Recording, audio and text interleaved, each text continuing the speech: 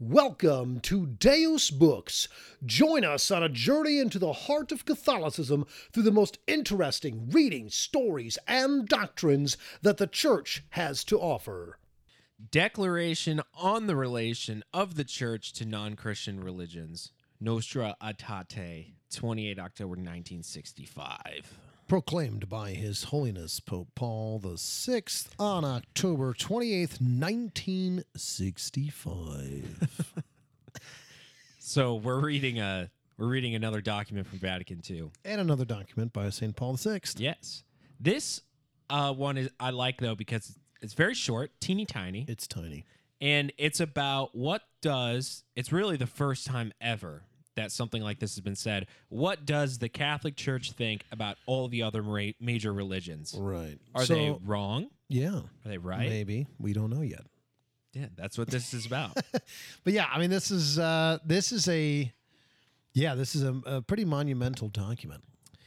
Yeah, very ruffled some feathers, I would say. St. Paul VI was very good at that.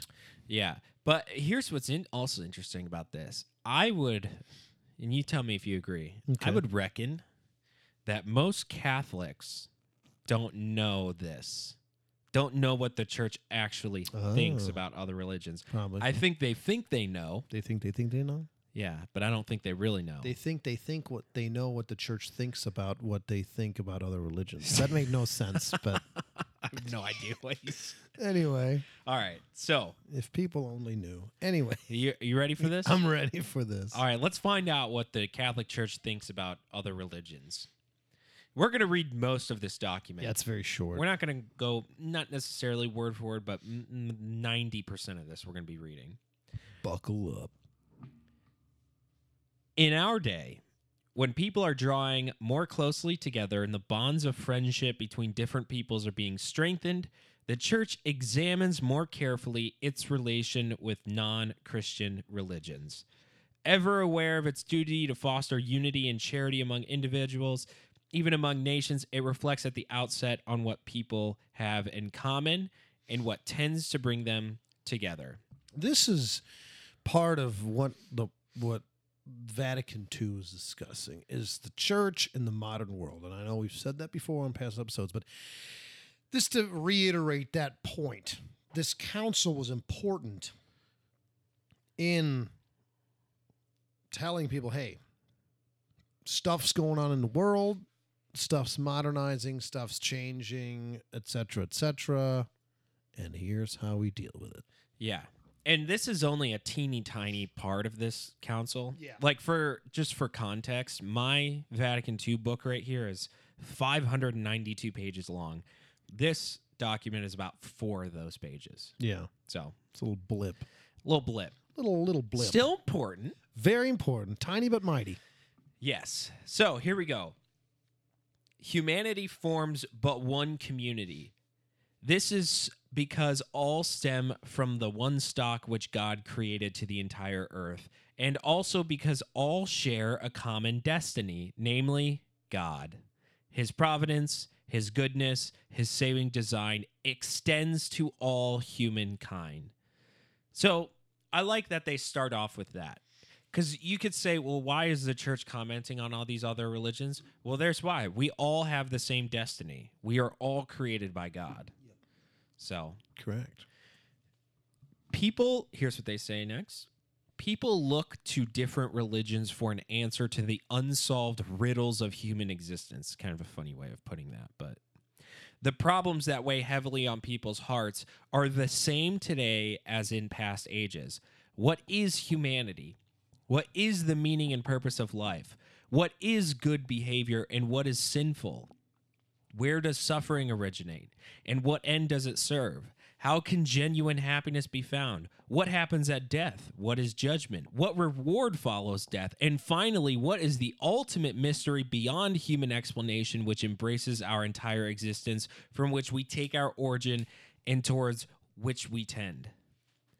What I like about that is they said those same questions about the meaning of life, essentially, has been asked throughout all the ages and is being asked today. Yeah, and it will always be asked. Yes, and Always. it's part of the human condition.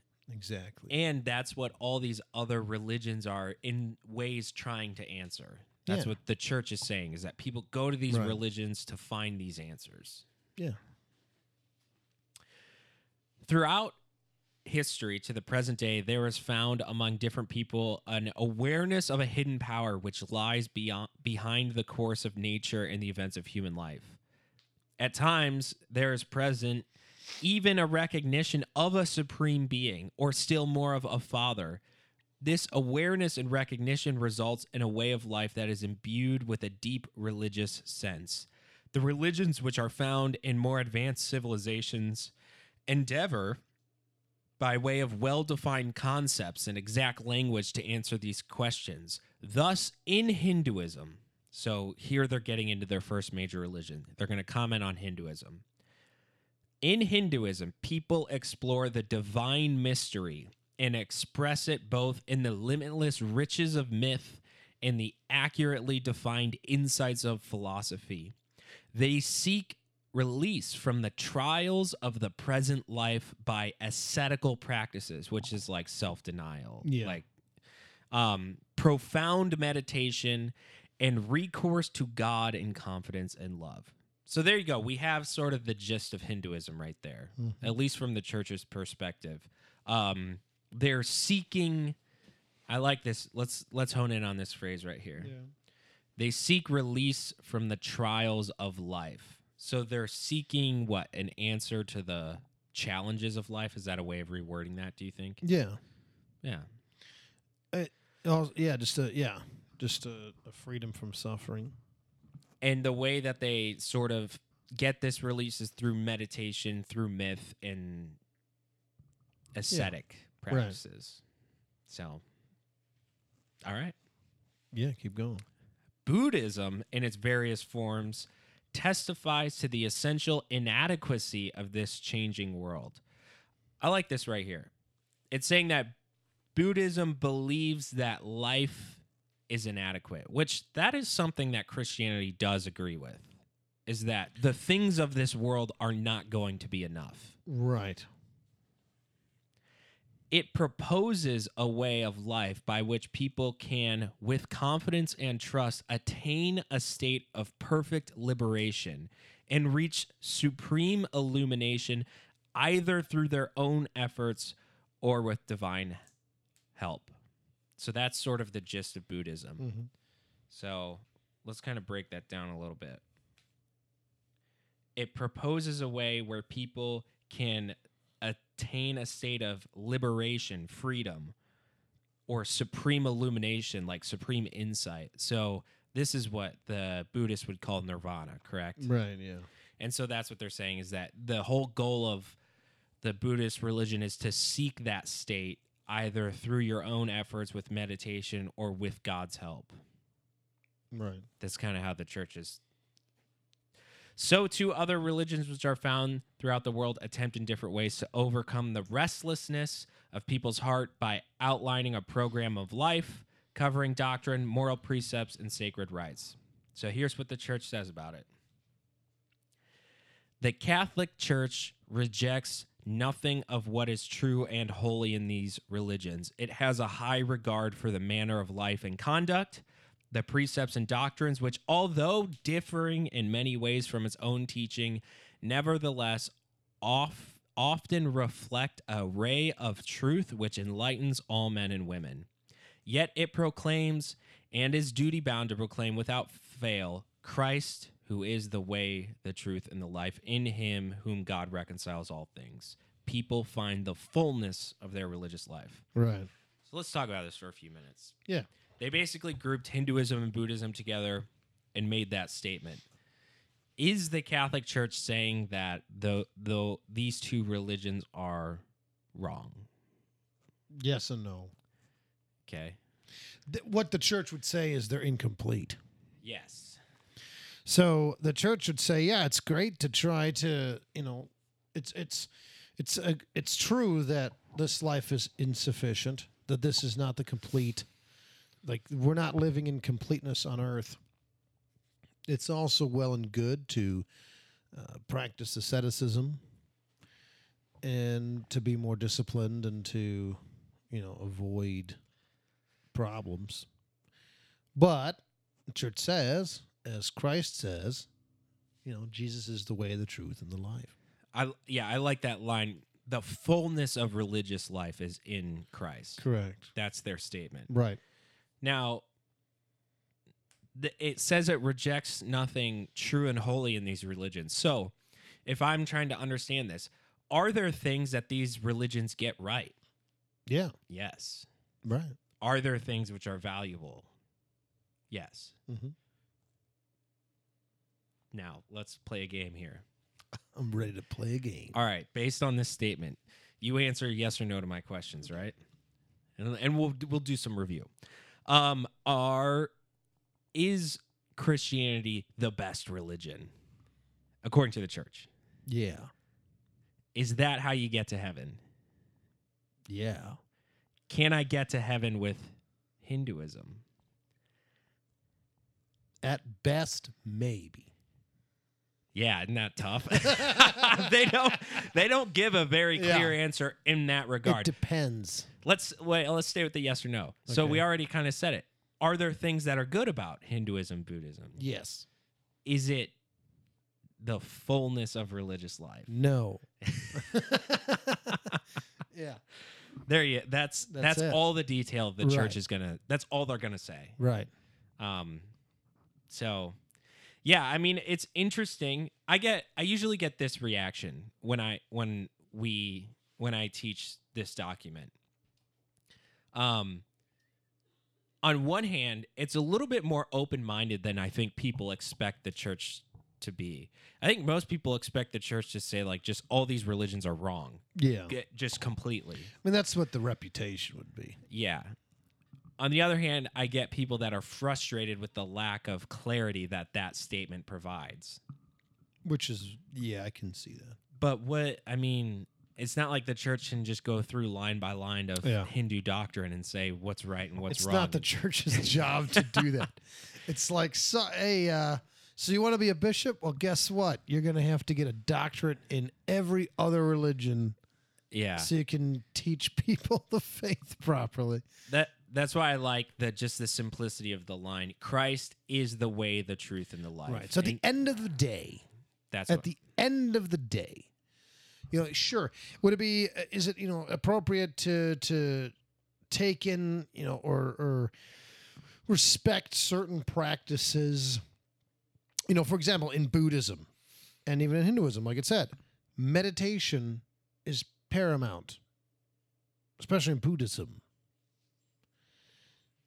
So if you were like, meditation's a good thing. These Buddhists, they like to meditate. The church would be like, yeah, you should meditate. Meditate on scripture. Meditate on, what God's saying. Meditate on your life. Meditate on nature. Meditation is good and healthy. Do it. So there's something, look, the Buddhists are really good at meditating. Well, let's see why. Yeah, and we could take that practice and incorporate use it. Yeah. Yeah. And there's a tradition of Christians doing that. Right. That's what Thomas Merton did. Yeah. Yeah. There's a tradition of Christians, looking at the good of other things and incorporating it into Christianity. Because all that's good comes from God. Bingo. Yes. So if other religions are doing something good, guess what? It came from God. Yeah. I find it odd. I find that people that are really turned off from like the Catholic Church or organized religion in general don't seem to feel that way necessarily about these Eastern religions. Right. And that's bizarre to me, but at the same time, I think it has to do with just the value people see in meditation. Yeah. And so one of the things I always try and say is like meditation is a legitimate practice in the church. Yes. So, well, I think the reason people like Buddhism, for example, it's individualistic.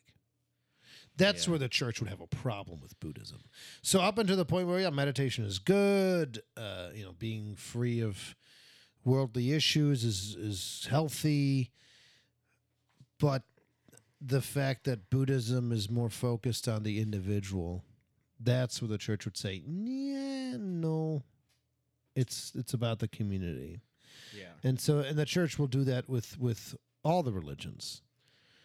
So each religion has its point where the church will be like, and yep, that's where it no longer is true Yeah. or good.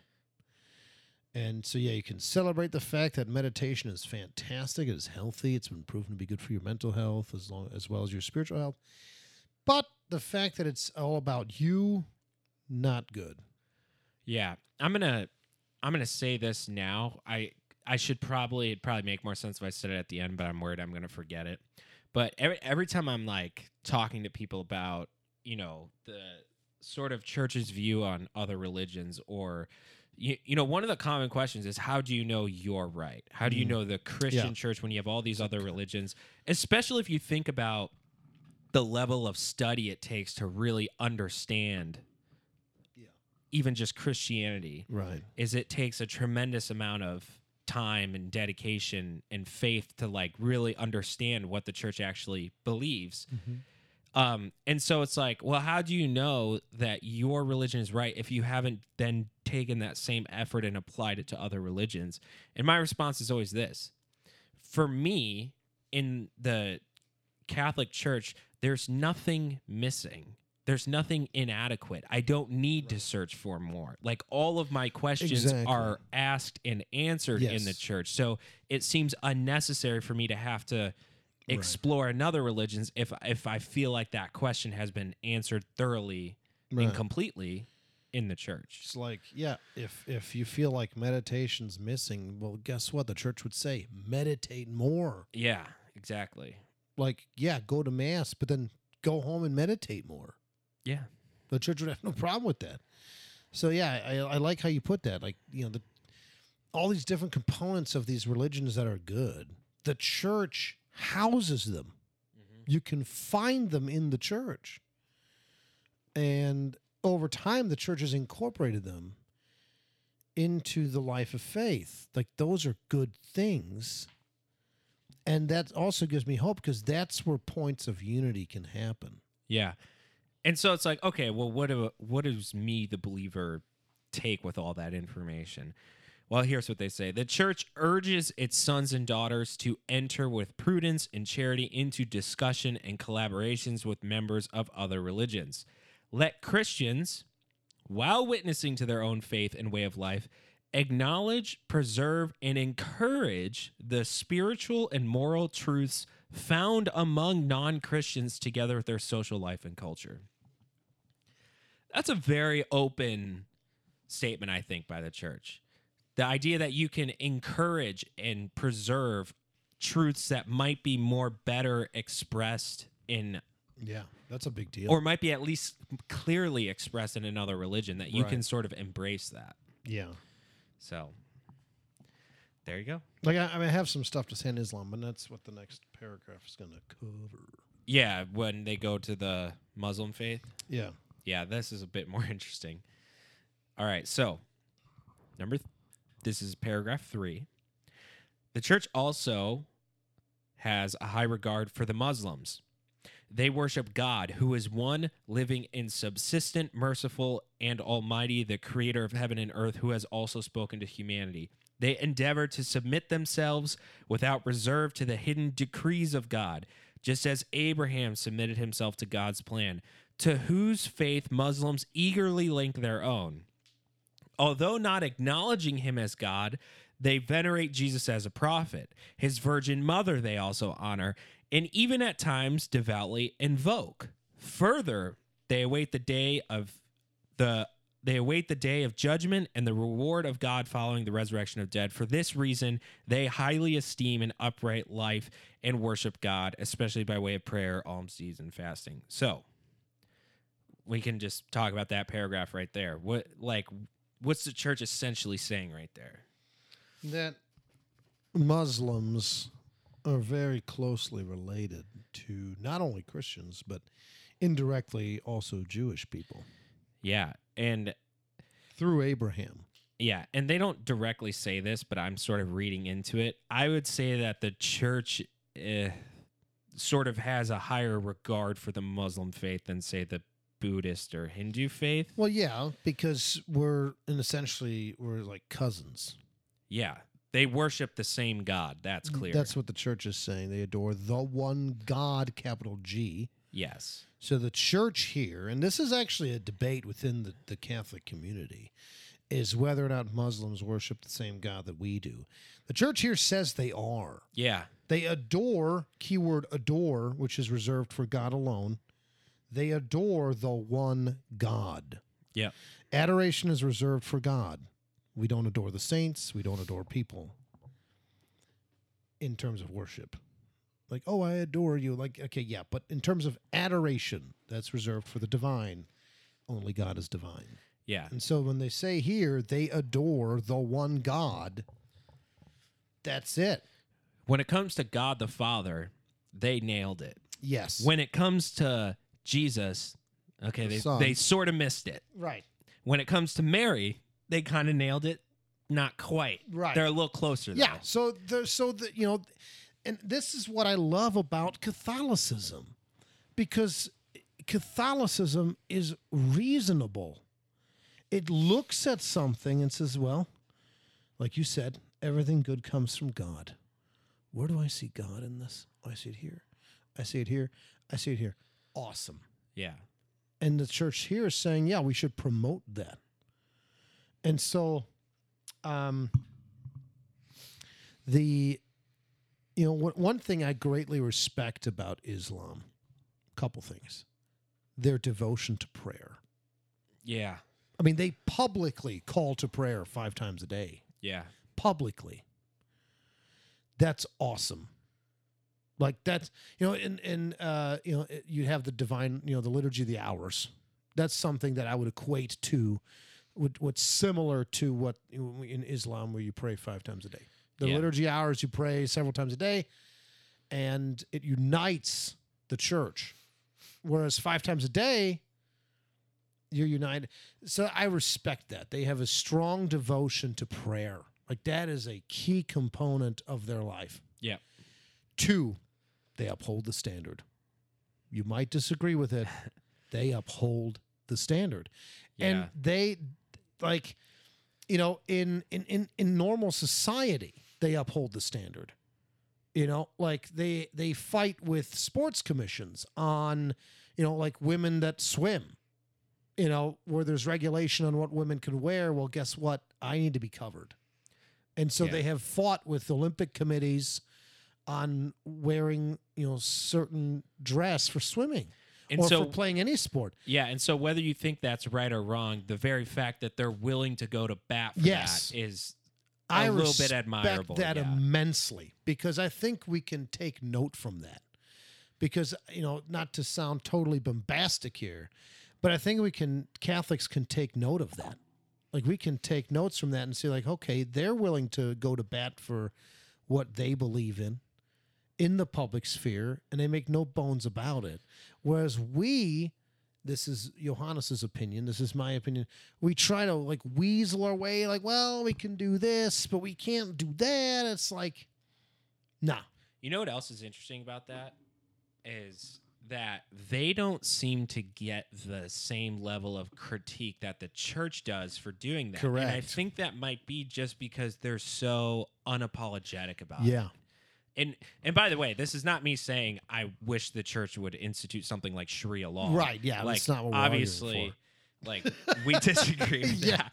But right. but we're saying like the way that they're willing to fight for what they Right. believe are the standards of their faith is kind of admirable. It in is. ways. Yeah.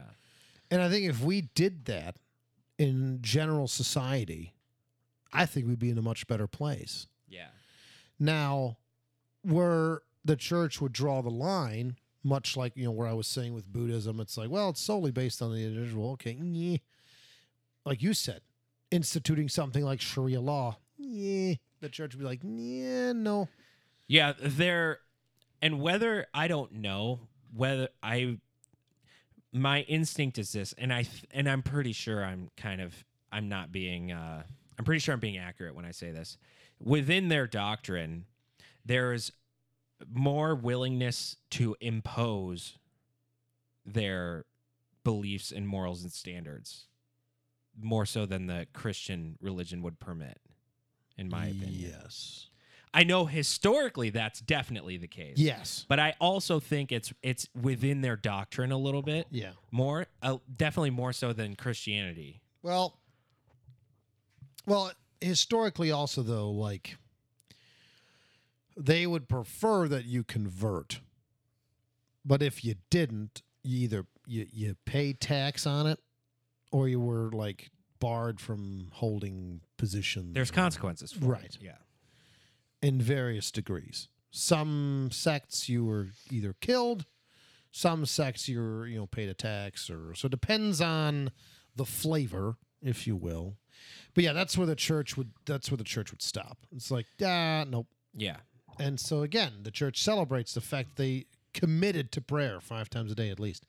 They submit themselves to God. Like that's the whole goal. Islam is submission. Like and they go to bat for their faith, and that's something we can take note of. I bet way more. I know this to be true. I bet there's way more everyday Muslims that are praying 5 times a day than there are lay Catholics praying 100% daily. agree. 100% agree. And so there is value in that. As you said, there's something admirable about that. I got to point out next Okay. what I think is the most hilarious line in all of Christian doctrine. Over the centuries, many quarrels and dissensions have arisen between Christians and Muslims. That's how they summarize Yes. the entire history. In this version on their Vatican website, since in the course of centuries, not a few quarrels and hostilities have arisen between Christians and Muslims. I think they're referencing the years of crusading that we Centuries did of against wars. a couple Wow. quarrels. Talk about whitewashing history. Like, yeah, we got pissed at each other a couple times, Got kind of hot a couple times. That's one of my favorite lines. Jeez. Like, we've gotten a little hot toward each other. We've had a couple spats here and there. We fought wars. Like, Yeah. people died. So, anyways, here's how they address that. Moving right along. They say the Sacred Council now pleads with all to forget the past and urges that a sincere effort be made to achieve mutual understanding for the benefit of all. Let them together preserve, promote peace, liberty, social justice, and moral values. Well, that's very nice. It's very nice. Forget the wars. Yeah, just forget about it. Let's all be happy. Which, in the church's defense, what other option do you have? I mean, right. Yeah. Than that. You don't. Like that. It's either you keep fighting wars. Yeah. So It's like if Francis called a crusade Yeah. today. Take back the Holy Land. as hilarious as I found that line, I don't know that there's another way to phrase it. There really isn't. I mean, they probably talked about that. Like, listen, guys, how? Just say, there's been not a few quarrels. Okay. Yeah. Wow. No, I agree with you. That is hilarious. And then here's kind of how they sum it up. The sounding the depths of mystery, which is the church, this sacred council remembers the spiritual ties which link the people of the new covenant to the stock of Abraham. So let's do a little biblical history here to explain that link that they're referring to, because they actually didn't. oh yeah, they skipped that. So in the book of Genesis, Abraham, who's like the founder of Judaism, has part of his big plot is he can't have a kid. He's like too old to have a kid. Well, eventually him and his wife come up with this plan. Well, how about you sleep with your servant and then she'll give you a kid, and then God is keeping his promise and whatnot. So Abraham sleeps with his servant Hagar, and they have a son named Ishmael. Well, what happens after that is they kind of raise the kid, and then Sarah, Abraham's wife, ends up getting pregnant, and she ends up kind of hating Hagar and Ishmael. Which was a human Yeah, thing to do. even though it was her idea. Right. But and so Abraham is like, man, she's driving me crazy, and then he just kicks Hagar and Ishmael out of the tribe. Peace. So Hagar and Ishmael go live in the desert, but God, feeling bad for them, gives like special gifts of hunting and survival to Ishmael, and then he and Hagar go and they survive and they start their own tribe, which is the Islamic faith, essentially. Right. It's rooted in Ishmael, who Yes. is rooted in Abraham. Right. And so that is why we say, they're one of the Abrahamic faiths. Correct. So, So if anyone has any problems, blame Abraham. yeah. Okay. It's his fault for the few quarrels and hostilities. They're gonna move on to the Jewish faith now. All right. Anything more you want to say about the No, Muslim I faith? think I think I've said all of that. You said. Okay.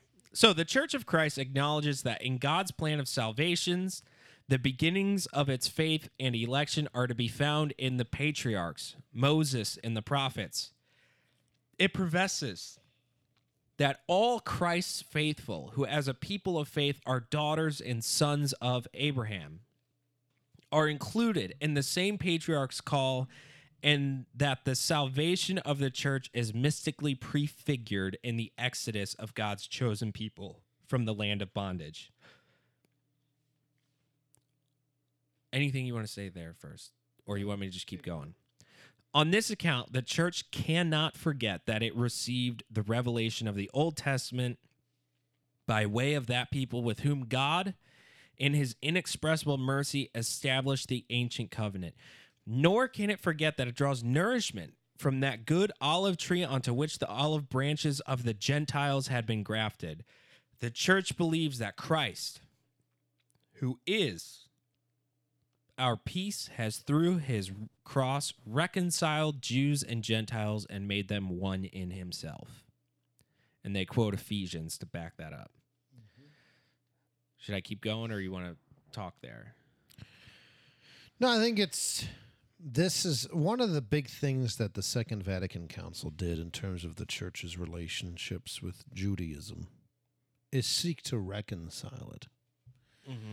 And this is part of that. This document is part of that. I mean, like they even changed the prayers. I believe they changed the prayers on Holy Saturday involving the Jews. I could be wrong, but there is this new, and every pope basically since St. Paul VI has made an effort to reconcile any quarrels that may have existed between the two faiths. Not a few of them either. Not a few, yeah. And yeah, so kind of in that paragraph right there, the church is saying that Christianity is in a way, like we owe our heritages in the Jewish faith. That's undeniable. Yeah, it's like our story doesn't make sense without the Jewish faith. Exactly. So that link is, let's play the true or false game again. True or false? The link between Judaism and Christianity is stronger than Judaism or than Christianity and the Muslim faith? True.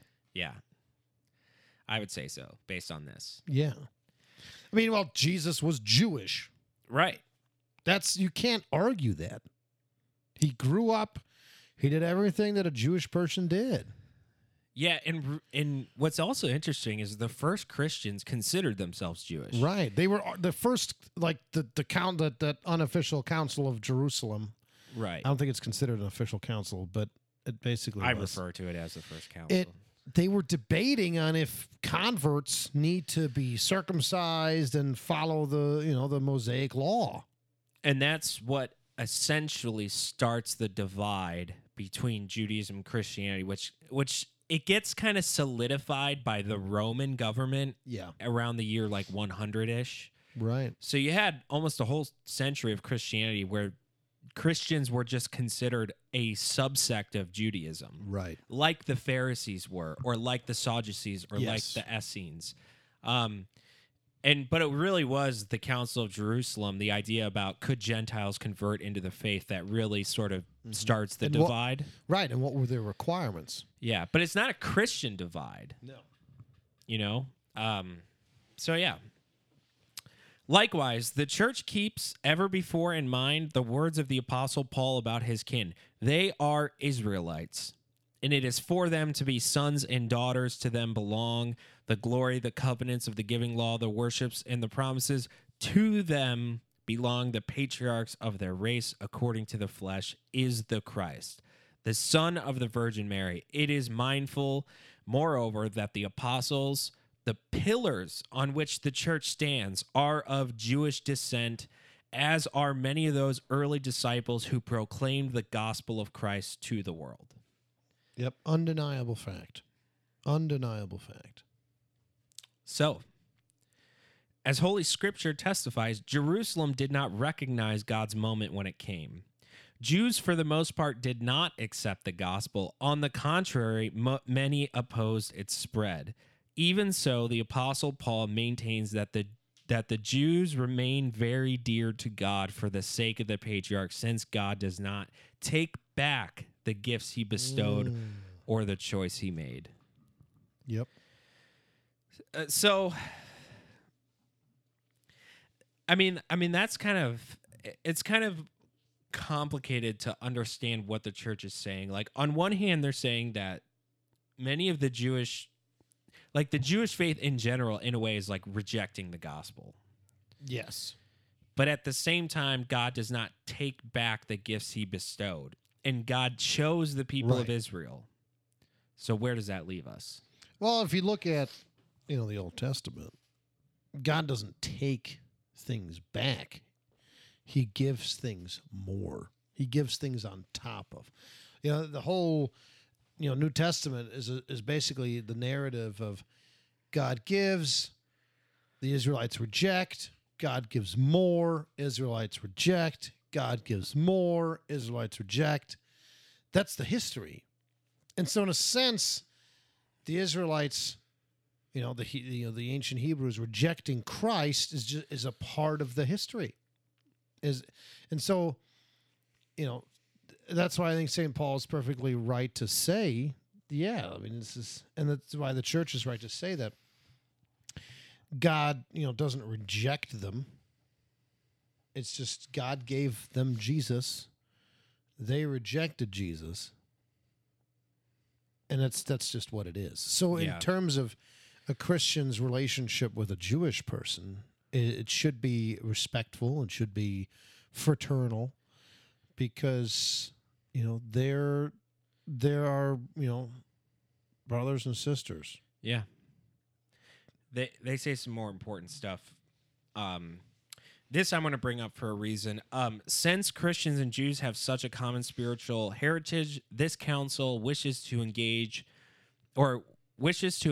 and further mutual understanding and appreciation. This can be achieved especially by way of biblical and theological inquiry and through friendly discussions.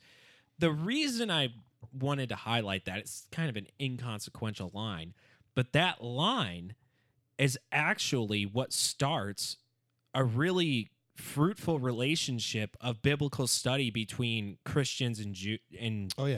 Like a lot of the textbooks I had in graduate school, especially stuff on the Old Testament, were Jewish scholars. Yeah. And that would not have been possible before this council. Absolutely not. Because there was a divide. Yep. And even one of my professors was a rabbi. Yeah. And so that goal right there has actually been achieved because of that line. We sort of extended this olive branch, and the Jewish community accepted it. Yeah. And who would know better about the Old Testament, which is basically the Hebrew scriptures, than Jewish people? Right. Yeah, exactly. That's like, it's like a Hindu trying to learn about the Bible from other Hindu sources. No, they would be like, "Hey, Christians, tell us about your Bible." Right. It just makes sense. And again, this is the church being reasonable. I think so. That's what I love about the church. The church is on a learning journey. God has revealed himself through sacred scripture and sacred tradition. The Holy Spirit works through these councils. Every so often, not so often, really. It's kind of rare. But every now and then there's this council where, okay, we need to take a pause. We need to look at what's going on and how we relate and move on. And so this is a part of that movement of the Christian life. And so to me, that's immensely attractive. Because if you don't do that, I kind of talked about this in the Benedict option. If you don't do that, you turn into the Amish. Yeah. You just close yourself off. You turn into this, sect where you're like, yep, I'm not participating in this. I'm over here. You're over there. And that's precisely opposite of what Christ told us to do. Yeah. Yeah. In the world, not of the world. Christ precisely told us to be in, to be a part of. Not to be made of it, but to be in it. And so these councils are important. And so documents like these, as short as they are important because they help us become more complete. Yeah, for sure. And that's where, with all due respect, where some Christian denominations get it wrong because they refuse to do this. And that's why, again, I think if I was looking for faith, like the Catholic faith, it's the most reasonable, in my opinion. I'm biased, but just based on the documents, based on the teachings, based on observation and in relation to the world, it makes the most sense. Yeah. I think so, but I'm also biased. So. Aren't we all? So here's another important point. Even though the Jewish authorities and those who followed their lead pressed for the death of Christ, neither all Jews indiscriminately at the time nor Jews today can be charged with the crimes committed during his passion. That is really important because... That's a big deal. Because that also, again, I think that's something that certain evangelicals really get wrong, is this idea that the Jewish people killed our Savior. Well, even Catholics...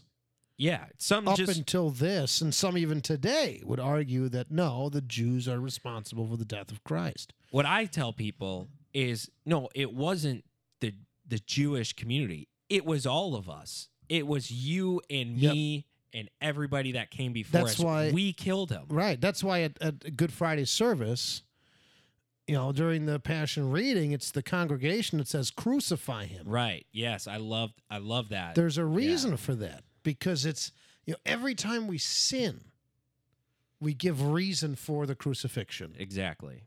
We provide a need for the crucifixion.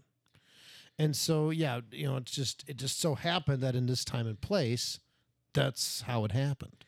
Yeah, and here's what the church says. They said the church always held and continues to hold that Christ, out of infinite love, freely underwent suffering and death because of the sins of all, so that all might attain salvation. It is the duty of the church, therefore, in its preaching, to proclaim the cross of Christ as the sign of God's love and the source of all grace.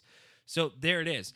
First of all, none of us forced Christ to die. He freely chose it, which is why it's the ultimate gift of love and self. So yeah. That's an important that to me is one of the most important lines on this whole Jewish I would agree sort of dialogue that they're engaging in, and really here's what happens. They wrap it up here.